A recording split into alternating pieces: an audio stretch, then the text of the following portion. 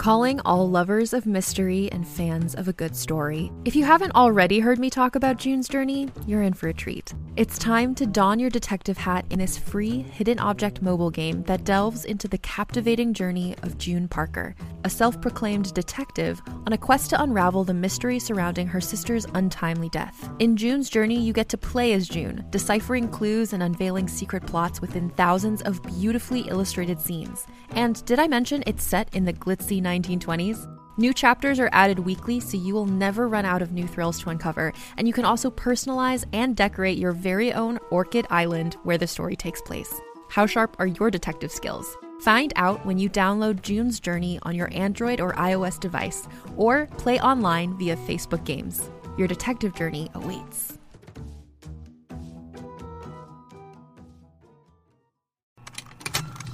Contained herein are the heresies of Radolf Burntwine, erstwhile monk turned traveling medical investigator.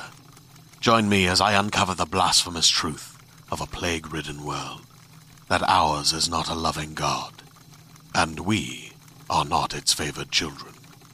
The heresies of Radolf Burntwine, coming January 2nd, wherever podcasts are available.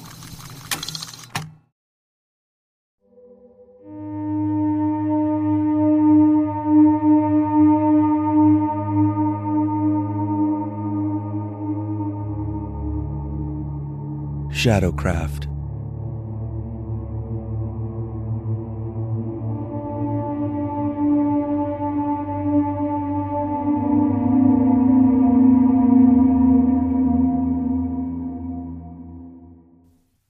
The flyer sat on the kitchen counter for nearly a month before my parents finally made the time to take me.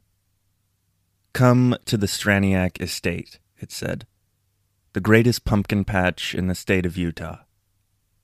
The letters were orange and bold, and went on to mention cotton candy, a corn maze, and even a free petting zoo. On the lower half of the flyer, there was a little map showing where the pumpkin patch would be in proximity to the other parts of the park.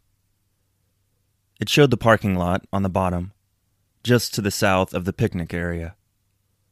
On the west side, the petting zoo and other attractions gave way to the open fields that held the corn maze.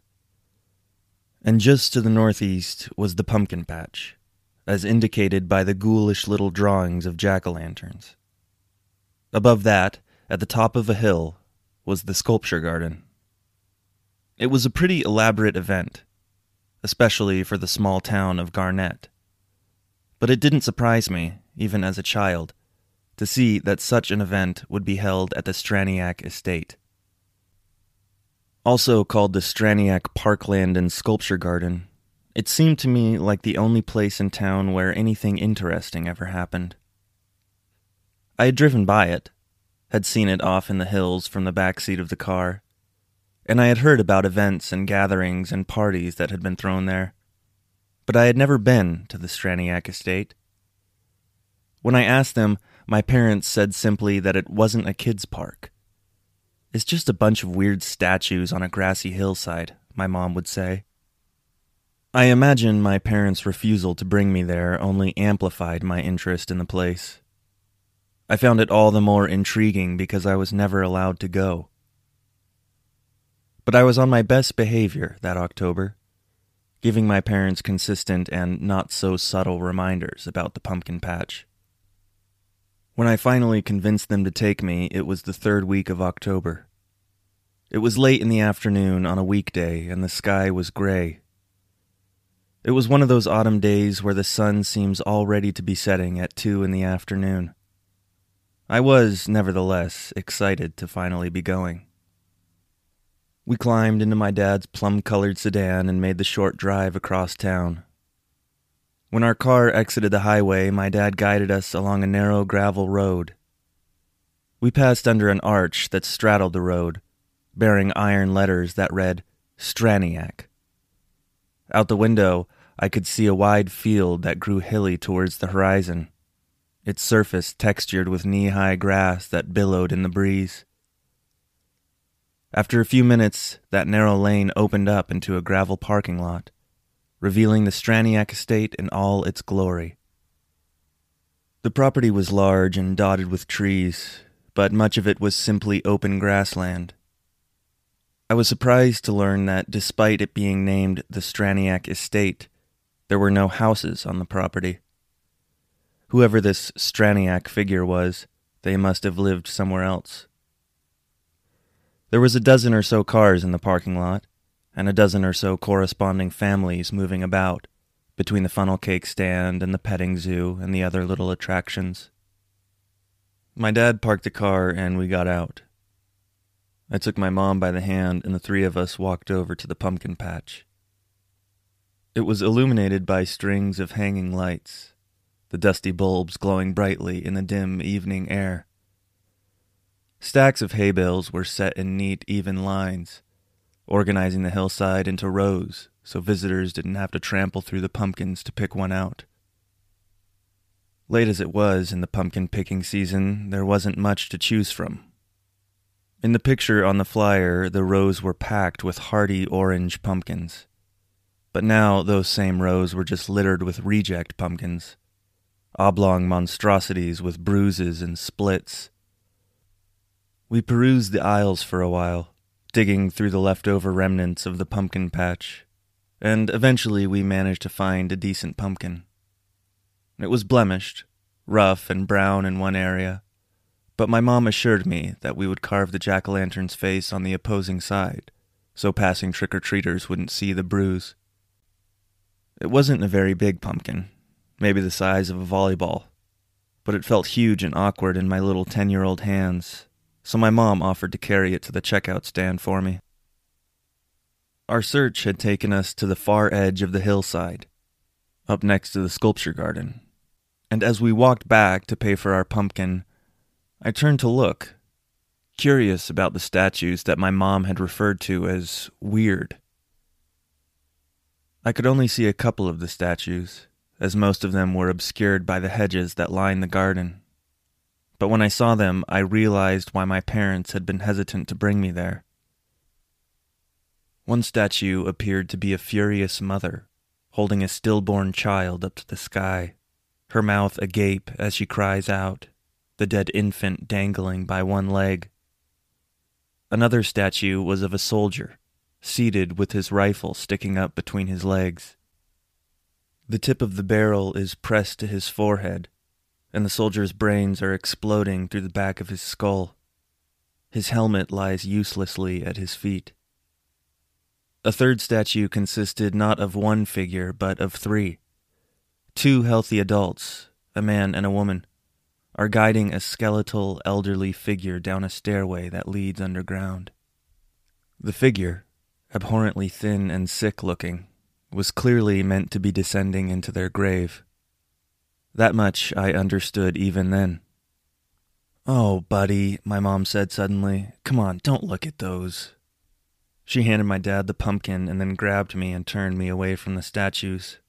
"I knew this would happen," she said, turning to my dad. "He's all freaked out by those creepy statues." I realized only when she said this that the statues had had such an effect on me. I'd been staring at them, transfixed by the sculptures, horrified by the gruesomeness of the installation. But I didn't want my parents to think I was so easily upset. If I'd shown weakness then, it would be the type of thing they'd use against me next time I asked if I could watch a scary movie. "I'm fine," I assured my mom. "It's okay." She looked me over skeptically and tousled my hair. Then she nodded and we resumed walking along the sidewalk that led to the checkout stand. I wanted to steal another look back at the statues, dreadful as they were, but I didn't want to set my mom off again, so I just kept my eyes ahead and continued walking. The sidewalk was wide, and the three of us walked together. I was on the left, my mom was in the middle, and my dad was on the right, still carrying the pumpkin. We followed the winding sidewalk as it led us down the side of the hill. At one point, while we were walking along a fairly open and well-lit section of the park, I looked over at my mom from the corner of my eye. Something about the thoughtless glance took me by surprise, and after a moment I realized what it was. It was my mom walking next to me. But in the space between her and I, someone else was walking as well. I could just see the ends of their long appendages as they swung into view. They seemed tall and emaciated, and their figure was impossibly dark. Startled, I jerked my head up and glanced to the right. But just as quickly, the stranger disappeared. All I could see was my mom, and beyond her, my dad, looking over curiously and hugging the pumpkin to his chest. I kept on walking, trying earnestly to keep my parents from seeing how afraid I was. But as soon as I turned back and looked ahead, I could see the stranger creep back into view. Their long legs fell into pace with us as they squeezed into the space between my mom and I. They strode along, somehow silently. I couldn't hear a sound from the stranger. But if I looked over from the corner of my eye, I could see their long, dark arms as they swung with each step. I could see the bottoms of their slender legs, a flash of their wingtip shoes as their stride carried them alongside me. So freakishly nimble and thin was the stranger that they were somehow able to walk just in the narrow space between me and my mom. And yet they did so without touching us. They just weaved and glided through that space between us, their movements fluttery and dance-like. The sight was so impossible, so utterly terrifying and foreign, and yet the stranger seemed so natural walking next to me. Well, maybe natural isn't the right word. It was more like covert, as if they knew exactly how to stay undetected, exactly how to keep themselves in my blind spot, offering only a hint of their presence with their long, loping steps, their pendulous arms swinging in and out of my peripheral vision. I didn't understand why my parents hadn't taken issue with the stranger. Could they not see him, just like I couldn't see him when I tried to look straight at him? I couldn't think of any other reason why they wouldn't protest to an odd man walking so close to their son. And then, all at once, the situation became too much for me. My legs locked up. "Leave me alone," I cried out, halting in my tracks. My parents looked over at me, confused as I began to cry. Without saying a word, my mom picked me up and carried me the rest of the way to the checkout stand. I sat sniffling in her lap the whole drive home. That night, as my parents were tucking me into bed, my mom asked, "Honey, did the statues at the pumpkin patch scare you? Is that why you screamed?" I wanted to tell her that it wasn't the statues that had caused me to cry out. It was the strange, thin man that had been walking in the space between her and I. But I knew that she hadn't seen the stranger, and I knew bringing him up would only cause confusion. So instead, I just nodded. "I thought so," my mom said. "I knew we shouldn't have taken you there." "It's not really a kid's park," my dad said, parroting his usual line and trying in his own way to console me. "You see, honey," my mom said, "sometimes grown-ups make art that's kind of scary. Just like they make movies and books that are scary. They make paintings and statues and other things that are scary too. Some people see the world as a frightening place," my father chimed in, "and they make things that reflect what they see. Arthur Straniak, the man that made the park where those statues are, he's one of those people." "Does that make sense?" my mom asked. I nodded again, pulling my blankets up to my chin.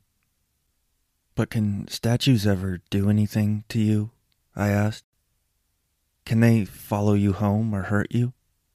"No, honey," my parents cooed in unison. And then my mom added, "They're just big, lifeless pieces of bronze. I promise." I trusted my mom, and I wanted to believe that what she was telling me was true.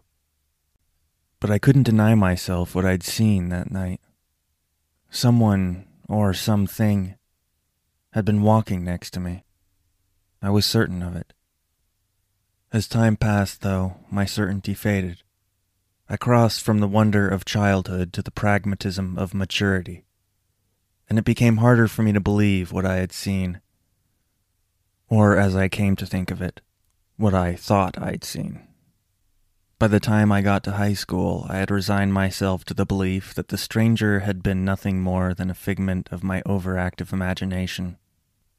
I was still vaguely disturbed by the statues at the Straniak estate, though, and, unlike my high school friends who occasionally spent their weekends getting stoned and making out amongst the grotesque statues of the park, I never returned to that place after that October night. The fascination I'd had for it as a child was gone. If you had asked me, I probably just would have told you that the park didn't interest me anymore. But the truth, I think, is that I knew there was something wrong about that place even then. When I left Garnett to attend college at the age of 18, I was more than willing to leave my memories of the sculpture garden behind as well. But then, by chance, something brought that place right back into focus. The college I attended was in the town of Gunnison, Colorado. I had a friend that lived there who had a place with a spare room, but it wouldn't be available until midway through my first semester, when the current tenant was set to move out. So I had to find a room to rent for the first few weeks of class. I ended up finding a woman named Lydia, who had a vacant room in her house. She wasn't happy when I told her that I was only planning on staying for a couple weeks. She said that she usually required her tenants to commit to at least 6 months. But I told her that I would pay her for the whole month up front, and I told her that she could keep the money even if I didn't stay that long. So she let me have the room. To be honest, I think she was just happy to have the extra income, and I was happy because it was still cheaper than living on campus. Lydia's house wasn't the nicest place in town, but it was more than enough to meet my needs. The room next to mine was rented by a guy named Tyler Laporte. I didn't know much about him, other than that he had recently been kicked out of a Catholic boarding school, and that he made at least some of his money selling occult books online. Something seemed a little off about him, but he was nice enough. Once in a while, we'd drink a few beers and thumb through some of the books in his inventory. He had obscure grimoires, channeled writings from long-dead occultists, anonymous texts that were said to contain curses. It wasn't all stuff that I was particularly interested in, but some of it was pretty wild. One afternoon, Tyler handed me a book called The Lesser Key of Solomon. He told me it was an anonymous grimoire on demonology, that it contained the names and sigils of the 72 demons said to have been evoked by King Solomon. Each sigil, he said, was like a magic symbol that could be used to evoke the corresponding demon. I remember laughing at the concept, thinking the idea of occult rituals and summoning demons to be absurd. But then I turned a page, and one of the sigils caught my eye. It was for the demon called Ammon, one of the Grand Marquis of Hell. I stared at the sigil, but I had no idea why it looked so familiar to me. It consisted of 2 concentric circles, containing the words A-M-O-N, like the 4 points of a compass. Inside the circle, there was a pair of perpendicular lines, connected at the top and bottom by 3 rounded points.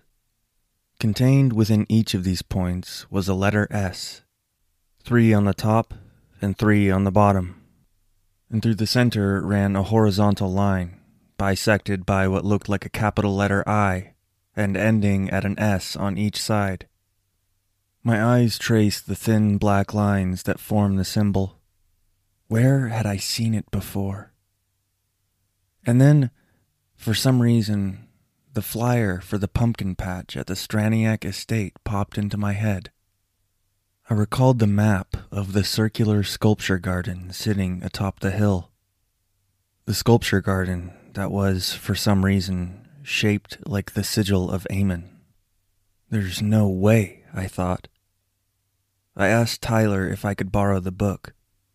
He nodded, and I muttered a brief thanks before taking it back to my room, where I pulled out my laptop and typed Straniac Estate into the search bar. I clicked to view the park on a satellite map and zoomed in as far as I could on the hilltop sculpture garden. As the details came into focus, I was horrified to see that I'd been right. The walkways of the sculpture garden were constructed in the exact same shape as the sigil of Amen. The lines of the sidewalks were identical to the line work of the symbol. Even the locations of the statues, all 8 of them, were in the exact spots where the letter S appeared on the sigil. I began reading everything I could find online about the park, trying to understand why it had been constructed in the shape of a demonic symbol. I was surprised to realize that I'd never really looked into the place. I'd heard stories about it growing up, but really I knew very little about the history of the park or the life of its founder, Arthur Straniac. On Mr. Straniac, I couldn't find very much. I knew that he'd fought in the Vietnam War and that he was the heir to a mining fortune. But that was about all I could gather online. There was, however, a decent amount of information on the park itself. After it was completed in 1986, as well as in the years that followed, a handful of articles were published about the place. In the first of them, a long piece that detailed the park's unveiling, it was revealed that Arthur Straniac had commissioned the statues from a handful of sculptors around the world. The article detailed each piece individually. It described the 3 statues that I had seen as a child. Mother Dawn, which is meant to depict the abysmal grief of losing a child. Casualty, a piece about the victims of war that don't die in the battlefield. And Eclipse, which symbolizes the painful process of watching one's parents approach their imminent death. Some of the other statues I hadn't seen as a child included Purgatory, a piece on the tragedy of intolerance, which shows an ostracized man pounding a railroad spike into his own chest with a sledgehammer. Another statue was called Foul Work. Meant to depict the torture of slavery, it shows a worker plowing a field while thorny vines reach up from the ground and wrap themselves around his body. The other statues were much the same, grisly depictions of man in the midst of suffering. While Straniac declined to comment on his reasons for installing the statues, he did publish a press release at the time of the park's opening. In it, he said that he hoped people would use the park as a place to reflect on the dark reality of life. He said that he was not trying to be exploitative or provocative, and that the park was not intended as a spooky roadside attraction. It was simply a place for contemplation and acknowledgement, he said. The sculpture garden had been open less than a week when the first petition began to circulate, trying to get the place closed down. Some local parents had taken issue with it, saying the statues were morbid and offensive. Ultimately, there was nothing the petitions could do, though. The sculpture garden was on private property, land owned by Straniac. And even though he made the park open to the public, nobody could dissuade him from displaying the statues. In the years that followed, it seemed that the local community remained divided on their support of the park. But the petitions and boycotts faded, and in time the place fell into relative obscurity. In the end, none of the articles answered my question about the park's resemblance to the sigil of Amen. So I began to dig through various internet forums, trying to find out if anyone else had picked up on the park's peculiar design. As far as I could tell, nobody else had made the connection. But my search did reveal something. I discovered that my experience at the park was not unique. There were other reports of shadowy figures stalking the grounds. People claimed to have been followed, claimed to see things of impossible stature out of the corner of their eye. On one local ghost hunting forum, I read the account of someone who claimed their cousin had visited the park. They didn't include the cousin's name, but they said she was female and that she was 17 at the time. She'd gone to the park late on a weeknight with some friends. While she was there, the cousin claimed to have seen a dark, hooded figure that had a beak like a raven. The posters said they dismissed their cousin at the time, knowing she'd recently experimented with shrooms.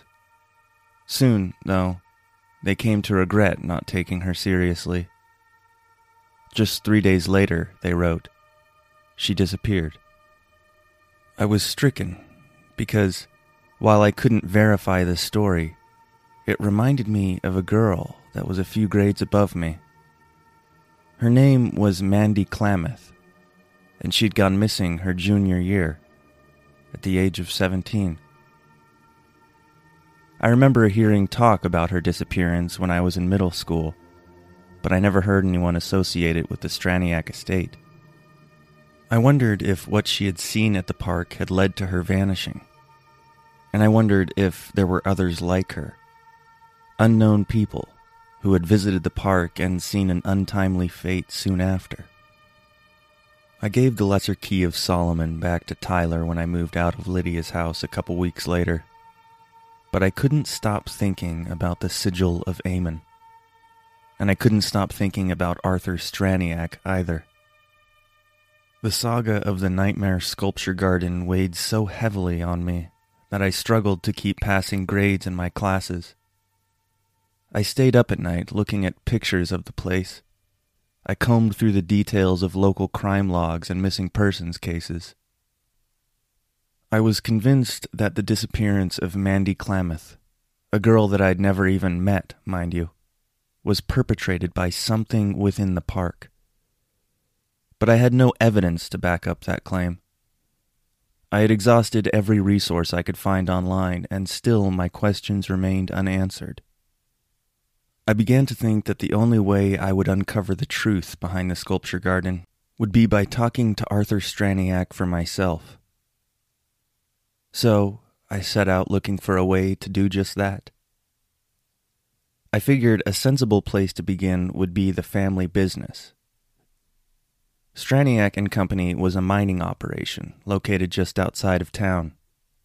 I combed through the company's public records, searching for mention of Arthur's phone number or even his home address. I was unable to find either, but my search did reveal some noteworthy things about the company's history. I found out that Straniak and Company had struck an enormous mineral deposit in the mid-70s, boosting the company's revenue for nearly a decade. By the time the mine ran dry, it had already made the Straniaks the richest family in Garnett, several times over. Almost as soon as this newfound wealth was acquired, though, Arthur's parents died in a car accident, leaving him as the sole family heir. Not 2 years later, ground was broken at the Parkland and Sculpture Garden. It seemed odd to me that one of the first things Arthur did with his newly inherited fortune was build a grotesque sculpture garden. And if anything, it just made me want to talk to him more. I tried searching through public databases and scouring the internet, but I couldn't find Mr. Straniak's phone number or address that way either. I was savvy enough to navigate the internet, but I was by no means an experienced investigator or a web sleuth. As my first semester of college drew to a close, I diverted my attention from finding Arthur Straniak to not failing my classes. Thankfully, I managed to cram just enough studying in to pass all my finals. The following week, I went home to Garnett for winter break. As I drove by the Straniak estate on my way into town, I saw the place again enlivened by the terror I'd experienced there as a child. There was something unnerving about the look of the place. It loomed below a flat gray sky, and its rolling hills were blanketed in snow, as if to conceal whatever secrets were buried there. Looking out at the snow-covered park, I suddenly remembered something. In one of the articles published around the opening of the park, Arthur was photographed standing near the entrance, and just behind him a white Rolls-Royce is parked in the lot. The article didn't mention whether the car was his, but I had spent my whole life in Garnett, and that's enough time to know that there aren't many Rolls-Royces driving around that small eastern Utah town. When I got home, I had dinner with my parents. I listened to them tell me how they weren't particularly impressed with my grades, but that they understand, that they know it can be stressful as a young person, moving to a new city and starting college, and that they hoped, above all, that I always knew I could talk to them. I nodded and told them that I knew, that I would never hesitate to speak up if I needed to. But I was lying. Because the truth was, I couldn't talk to them. I couldn't tell them that I was trying to find the home of an eccentric local millionaire, that I believed he had built a demonic shrine that was disguised as a park, and that there were shadowy entities there that stalked people and made them disappear. They would think I was crazy. They'd take me to see a doctor. And maybe that's what would have been best for me. But it was inconceivable at the time, so I just smiled and thanked my mom for dinner and went to my room. The next day, I called the local DMV. I told the operator that I had seen a beautiful vintage Rolls-Royce Phantom parked at the supermarket, and that a truck had swung too close to it and knocked off the side mirror. And then, rudely, the driver of the truck had left. I told the operator that I had picked the mirror up off the ground and brought it inside the store, but that I was unable to find its owner. And then, when I had returned to the parking lot, the Rolls-Royce was gone.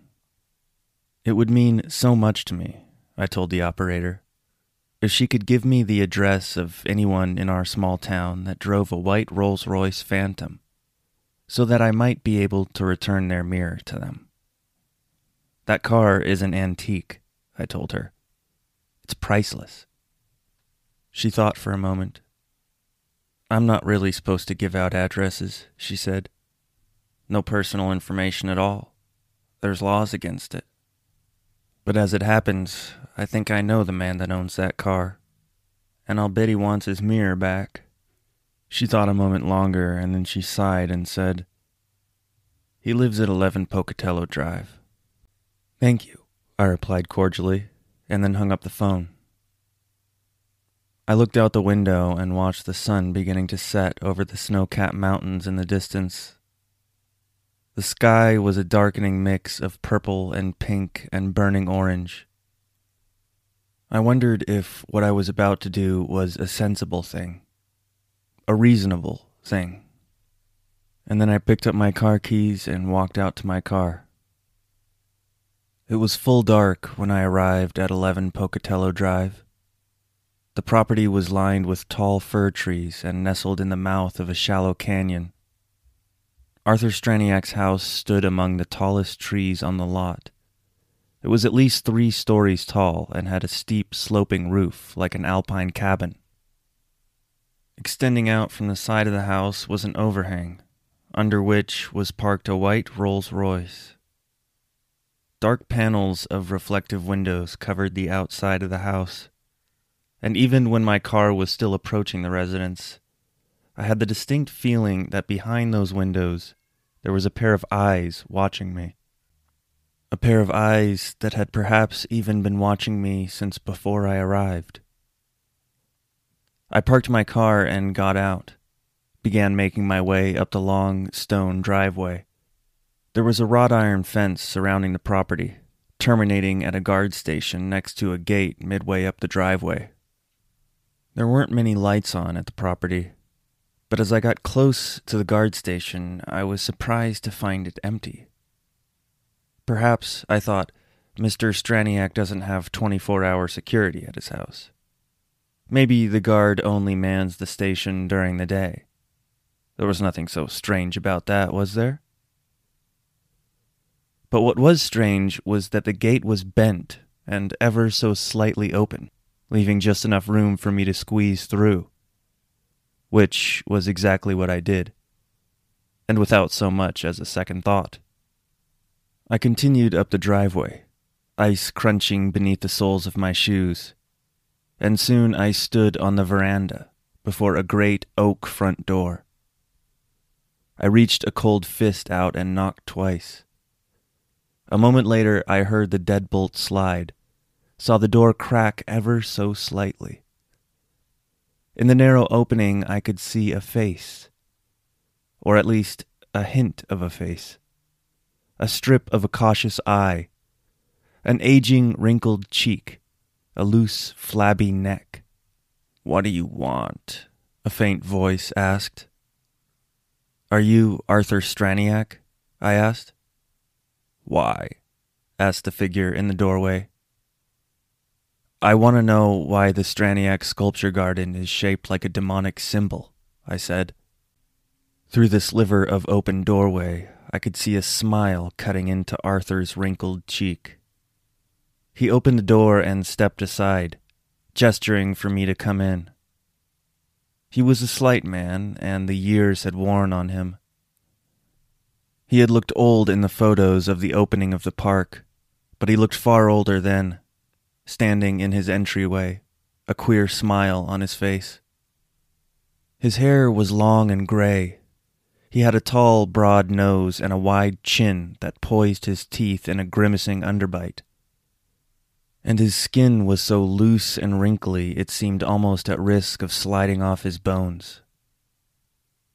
I stepped inside his house. It was lavish but dimly lit. A long mahogany table stood in the hallway, just below an ornate chandelier. "We can talk in the study," he told me. I followed him into an angular room that looked out at the dark canyon wall outside. It had an elkskin rug and a pair of leather chairs that sat beside a humidor. Arthur offered me a glass of wine as we sat down, but I declined. I noticed that on the far side of the room a fireplace contained a lively, crackling fire. I couldn't recall if the fire had been lit when I'd walked into the room. I couldn't recall having seen the fireplace at all, in fact. "So you want to know about the park?" he asked. "Yes," I told him. I hadn't experienced there when I was young. I saw something out of the corner of my eye. Then, late last year, I realized that the layout of the park is shaped like the sigil of Amen. I began to wonder why, what you had meant to do with the place. Arthur grinned weakly. "To be honest with you, it's hard to recall," he told me. "I was a younger man when I built that park. Now I'm hardly a man at all." He smiled perversely as he said this, and in the corners of his mouth I could see a deep, hollow darkness. "I always had an interest in demons, in the occult," he went on. "As a young man, I was drafted into the Vietnam War. There I saw such senseless violence, such pointless carnage, that I began to develop a kind of hatred for humanity. When I got home, 2 things happened. I became very wealthy, and I became an orphan. I felt like I had everything and nothing, all at the same time. I was furious, confused. I had a desire to create a place that would reflect the world as I had seen it. A place that would depict the tragic reality of our existence. And then I began to think, what if this place could be more than just that? What if this place could not merely be a depiction of the suffering in our world, but a gate to the suffering in worlds beyond ours? I remember reading the Goetia, encountering Amen, and thinking about how dearly I would like to give this Prince of Hell, this commander of 40 infernal legions, a foothold in this wretched world of ours. "Why would you do that?" I asked. What if you let something into this world that can't be pushed back out? Arthur smiled feebly. There's nothing wrong with a little shadowcraft, my friend, he said. Our world is rife with evil. Who would even notice if someone opened a door and let a few more demons in? So it worked, I asked. You actually summoned Eamon. Would you like to meet him? Arthur asked. I saw that darkness again at the corners of his mouth. I saw it at the edges of his eyes. It was a darkness that was oddly familiar to me. An empty blackness that had painted the inside of my mind since I was a child. And in a brief moment, I could see that it wasn't just darkness, but an emptiness, a void, as if Arthur's body had been hollowed out and filled with a murky blackness. I already have met him, haven't I? I said. And with those words, I got to my feet. My knees shook beneath me, but I tried hard not to let it show. I knew, somehow, that if I didn't get out of that house in that moment, I would die there. Just like Arthur Straniak had died there, and just like his security guard and possibly even others had died there as well. The thing that looked like Arthur didn't follow me when I walked out.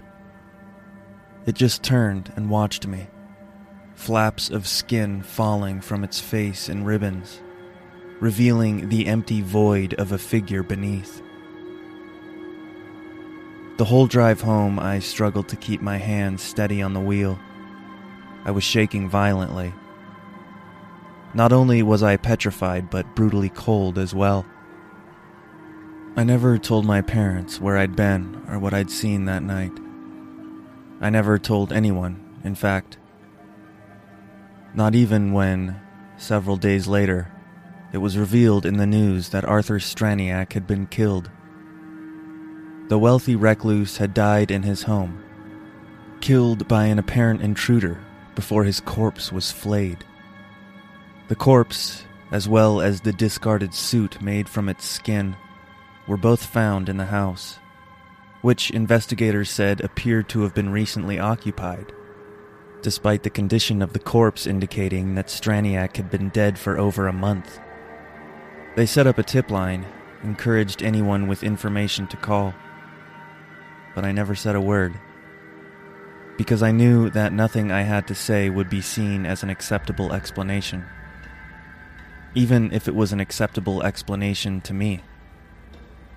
I never wondered about why Straniak made the sculpture garden, or whether he had been successful in summoning Eamon after that night, because I finally knew the answers to those questions.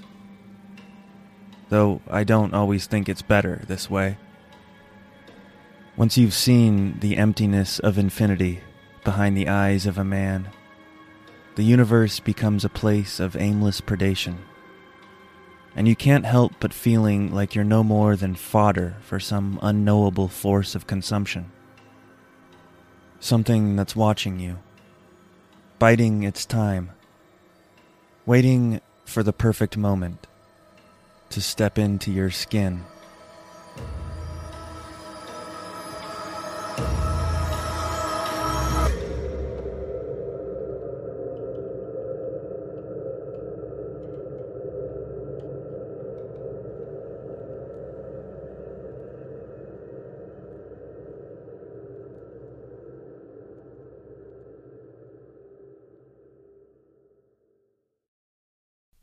Hey, if you're still listening, I want to first say thank you. I really, really appreciate everybody that has checked out the show and listened and written to me.